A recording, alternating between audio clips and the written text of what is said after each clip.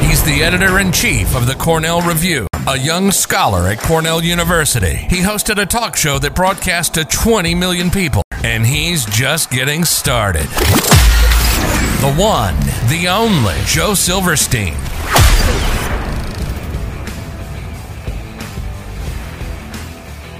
Okay, so I'm with Jennifer Kabbany. She is the editor-in-chief of the College Fix. Jen, how you doing? Great, thank you. Fantastic. Okay, so let's jump right in. So the College Fix launched this cancel culture database, which Cornell University ranks fairly high on. So my first question is, before we jump into Cornell specifically, what inspired the College Fix to launch this database? So, being a daily news website focused on higher education, we were constantly reporting on these examples of censorship, suppression, and outright cancellation on college campuses across the nation. And it was coming fast and furious, at least one or two or three of these types of stories every week. And it almost became so repetitive in a way that we were losing track of the scope, the sheer scope and magnitude of the problem. So we decided to create a one-stop shop database so we could quantify, remember, and track everything that has been targeted or suppressed over the last several years in higher education. Yeah, it's really incredible. I mean, the only thing that I could think that compares to this on a national level is for critical race theory. Legal Insurrection has a critical race theory tracker, and that's completely separate. That's not a cancel culture tracker. But in terms of like the different organizations that cover higher education, you guys are definitely the first to, or I should say, we are at the College Fix, the first to actually, put a systemic tracker, so to speak. I want to ask you about some of the specific events on the list here and sort of get your opinion on each of them. First is sort of, I sort of conceptualize these cancel culture attempts as two different things. There's cancel culture aimed at destroying our history. For example, trying to remove a former Cornell University president for past statements or past positions he took. And then there's cancel culture that's intended to limit free speech today. For example, you have in the list here that the chemistry professor, Professor Dave Collum, they attempted to have fired because he questioned the Buffalo incident with the police brutality where they had shoved an older man who got in their faces, and the old man fell and got hurt. Later turned out the old man was like an anarchist and posted about this on his Twitter. So how do you view I guess we'll jump right in first to that incident. How much do you recall that incident, and sort of just like, what are your thoughts on something like that a professor expressing an opinion about something in the news, there's people calling for him to be fired and lose his job because of that? So that occurred right after George Floyd incident. So he was caught up in a large wave of student demands and professor demands for actively anti-racism action on college campuses. And it's very common for professors who voiced any kind of concern about the reaction to what happened to George Floyd, in terms of the rioting and the looting and the anti-police sentiment. Anybody who criticized that found themselves in the crosshairs. Not only this professor, but also you might recall William Jacobson, right, who at its Legal Insurrection, he also criticized sort of the dogma behind the Black Lives Matter movement, and he was publicly censured by his dean. Right. That's one of the examples we have, but his dean actually publicly censured him. Of course, his law students were trying to get him fired or to hurt his career in some way. So anybody that takes on any sort of criticism of the burgeoning anti-racism narrative and movement, of which Black Lives Matter is a part, is quickly found as a target for this type of cancel culture campaign. Right, absolutely. I want to ask you about one specific incident that happened going back to 2016, right after the election of President Trump. So there was the Cornell Republicans president who was attacked on campus after Trump's election, and someone actually shoved her to the ground and told her, F you, and they didn't say F you, they said, the actual word, racist bitch, you support a racist party. I want to ask you about this incident specifically because this student is not actually, or now she's no longer a student, but at the time, this student was not exactly this person who's really this right winger. This was a very centrist Republican who actually openly said she didn't support the president, which of course I'm against that position. I support the president, meaning the 45th president. But she said that she didn't support the president. So the reason I ask you that is there's sort of this view that cancel culture is only aimed at either the furthest right among us. And I'm not saying that people who support Trump are the furthest right, but aimed at the furthest right among us, or aimed at, only a certain subsect of the population. But it's really anyone who doesn't conform with this sort of neo-Marxist agenda, because this is someone who intentionally tried to portray herself as a moderate, middle-of-the-road person, and it didn't matter. She might as well have been walking around in a Build-A-Wall shirt because she was treated the same way. Yeah, this incident that occurred in 2016 is pretty extreme and troubling. To be actually physically assaulted on an Ivy League campus by a peer for being a moderate Republican. It just is a reminder of the violence and vitriol over the Trump election, and should have been more roundly condemned on the campus as a whole. I recall during that time, I think there was a collective shrug for the most part among administrators. So I think the incident speaks more to the intolerance of the left. Mm-hmm. Yeah. It's another example of how any deviation from their viewpoint or agenda or opinion is quickly violently attacked, either verbally or through policy, or in this instance, which thankfully is rare, an actual physical assault. Yeah, certainly. I will say the other thing, too, is that the prevalence of physical assaults in these cases, I think, depends on sometimes the college that you're at. I transferred from Binghamton University, and I was at Binghamton University for the Art Laffer protests. I was part of the college Republicans, and there were students flipping tables and getting up in people's faces to protest the speech by Art Laffer, who, of course, is an advisor to Trump and others.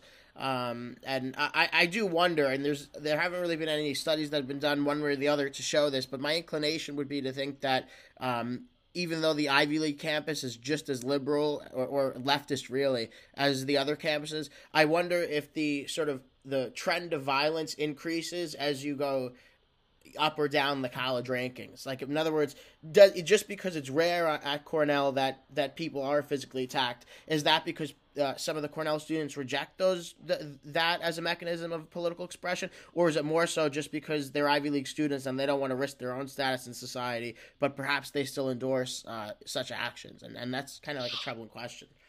Well, I can only speak to the general idea in the sense of there was a recent survey done by the Foundation for Individual Rights in Education in collaboration with Clear Education. And they interviewed 37,000 students from across the nation during the spring semester, and they published the results in the fall. And what that found was that upwards of 20% of students thought that violence was an acceptable form of protest. Which is insane. Yeah, so just for the record. Yeah, so it was a really sort of jarring and troubling finding. Actually, one of the most troubling findings of that particular survey. This growing idea that violence is an acceptable form of protest among young people. And since that survey looked at 37,000 students from across the nation, we can assume that includes students at more elite colleges as well as those at the state schools. Right. One of the things that I think is really concerning is that I feel this is now bled into mainstream culture, whereas even 5 years ago, people would kind of like dismiss it and say, oh, those are just crazy college kids, and that's just like sort of crazy college stories and things that happen on campuses. But what happens is when this kind of behavior becomes institutionalized over a period of time, and we're consistently training all these college graduates to have this really neo-Marxist worldview where violence is acceptable as a form of revolution against the quote-unquote oppressors, essentially, it bleeds into the mainstream culture. And now you see in the streets political violence, especially throughout 2020. So what do you think is the relationship there? Do you think that a lot of sort of the strife that we're seeing in mainstream American life started from this sort of movement within the universities? Yes, so there's a kind of a common refrain that you hear a lot nowadays, and that is, quote, "we all live on campus now," end quote. Yeah. And the idea behind that is yes, everything that we saw that began on campuses has now bled into and is part of the mainstream culture, and that includes the Ivy League graduates running Silicon Valley and essentially big tech and essentially our way of communicating now. Now these people that support biased response teams, that believe that unpopular opinions should be shouted down and suppressed, they're the ones in charge of our social media accounts. Right. And so it has a major impact, not just in terms of, the kind of protesting we see in the streets, but also in the way that we communicate and share information and have the ability to have these open debates in society. So if you're on a college campus and you don't think that you should have to be subjected to a center-right opinion on campus, wait until you're running, Google's right. firm, and then you just, this is all a part of what we're seeing now, and it's a very troubling trend, and part of the inspiration for tracking all of this type of examples on the cancel culture database. Absolutely. Is it reversible? Do you think this trend is reversible? Well, we have to continue to fight the good fight for the First Amendment rights that so many people fought and died for. I mean, the First Amendment is one of the most important rights that holds America as the greatest nation on the planet. And so if we don't fight to keep it, we will lose it, and we already are losing it, and it's only going to get worse. Yeah. So, yeah. Unfortunately, I think a lot of young people nowadays are growing up in a time where they're used to this kind of suppression and nanny statism and safetyism, and so they weren't raised in a generation like I was, 20, 30 years ago, where you could say anything you want, do anything you want. You could have these difficult conversations without being shouted down or becoming a pariah. The younger generation hasn't experienced that freedom, and so they don't know what they've lost. Right. Yeah, well, you could even see it in sort of the eyes of people on campus when you challenge the notion of white privilege or toxic masculinity. You could almost see sometimes like the shock in the other students' eyes that you would actually like challenge these things. And it's really just incredible. Not in the best way, but it's really incredible. I do want to ask you about one more incident with regard to Cornell before we wrap up. So this here is a story that we worked on together at Cornell, pro-Hong Kong, fight for freedom signage, repeatedly vandalized, destroyed. So this is interesting because this is sort of at the intersection of cancel culture and international relations. Because in this case, presumably, and it's hard to prove, but presumably the people that are ripping down these Hong Kong signs would be the international students from China. And it certainly constitutes a suppression of free speech from a foreign power, and that foreign power being China. So I'm just wondering if you could touch on that and sort of just the influence of China on campus. I saw the College Fix report on another story with regard to Turning Point USA group that's being investigated for, I think, calling coronavirus the CCP virus, and dare I say accurately calling the coronavirus the CCP virus. So just if you could talk about that. And then also, with regard to that, the interesting thing is in that case, the Chinese students are actually acting to defend their nation and their regime, right? Like, as bad as it is and as crazy as it is, the Chinese students are actually taking down these signs which are criticizing their country. And it's so weird when you juxtapose that to our students when we need that same level of patriotism. But in so many cases, our students are being trained by the professors and the media and the system and the culture to hate our country and to hate its institutions, which is far superior to China's institutions. However, the Chinese students are being institutionalized within their own country and propagandized into loving their country. So what do you think about that dynamic? Well, that's a lot to unpack there. Yeah. I will say that it's probably a good bet to assume that the people taking down the pro-Hong Kong posters are, students that have been, well, from what I understand, told by the CCP to, clamp down on any, anti-China rhetoric on campus. Right. Apparently, it's not just at Cornell; it's at almost every university in the nation. Mm-hmm. The CCP is actively engaging its students, from China, to make sure that there is no anti-Chinese sentiment or rhetoric anywhere on campus. And that was documented really well in a recent ProPublica report that kind of explained how the Chinese Communist Party has infiltrated and controls, students, not only ones who have agreed to actively defend, China on campus, but those who are trying to speak out, with the threats, the intimidation tactics that they use to silence them. So, but it's just kind of, overall in general, it's just kind of sad and shocking that a poster defending freedom and democracy is ripped down on an Ivy League campus. I mean, just in general, that in and of itself, yeah. the idea that defending democracy and freedom is so controversial and offensive that how many times has this young man done? I mean, over 100 times he's put up these posters, and every single time it's ripped down. Yeah, so, true. And there's been no serious effort by the administration to crack down on the ripping down of these posters. Like, I could only imagine if someone posted hundreds of Black Lives Matter posters across the campus and they were continuously ripped down. There'd be police force deployed, there'd be cameras installed, there'd be countless university statements. And in that case, we wouldn't even necessarily know who the source was. In this case, we essentially know who the source is. It's the international students from China, and there's been no effort whatsoever from the administration to prevent this from happening. Yeah, well, see, that's the thing about the cancel culture situation is they don't really care about when it happens to center-right, libertarian, independent-minded, conservative, or Republican students. Right. They only really care or do anything about so-called marginalized voices.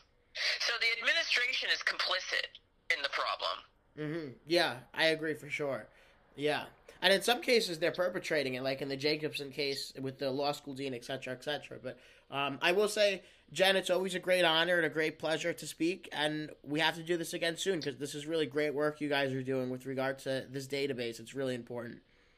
Well, thank you. And, if we missed any examples, let me know. There's a way you can submit entry suggestions. So if you go to the database and you want to submit an entry, you can do that. You can fill out a form, and then we vet it and add it to the list if we missed one. So this is kind of at this point moving forward, it's a crowdsourced sort of endeavor, so that we can all sort of take part in chronicling and tracking and quantifying this issue. Right, and taking back the country and its freedoms. Great. So yeah, I mean, again, at the end of the day, those who forget history are doomed to repeat it.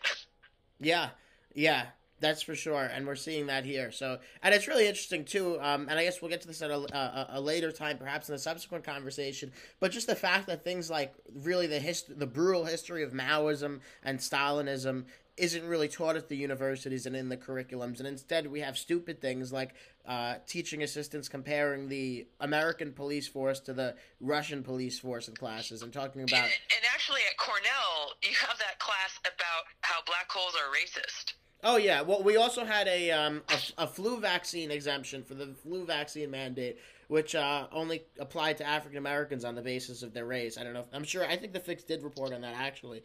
Yeah, we did. I can't remember if they rescinded that or not, but on its face, it was absurd. Oh yeah, that's for sure. But thank you so much, Jen. Here at the Review, we really appreciate, and let's do this again soon. Well, thank you very much. Thanks for listening to the Joe Silverstein Podcast. Visit www.joesilverstein.com and follow Joe on Twitter at SilversteinUSA. Visit www.thecornellreview.org to keep up with breaking news, our latest articles, and more. Like the Cornell Review on Facebook. Follow us on Twitter. God bless America.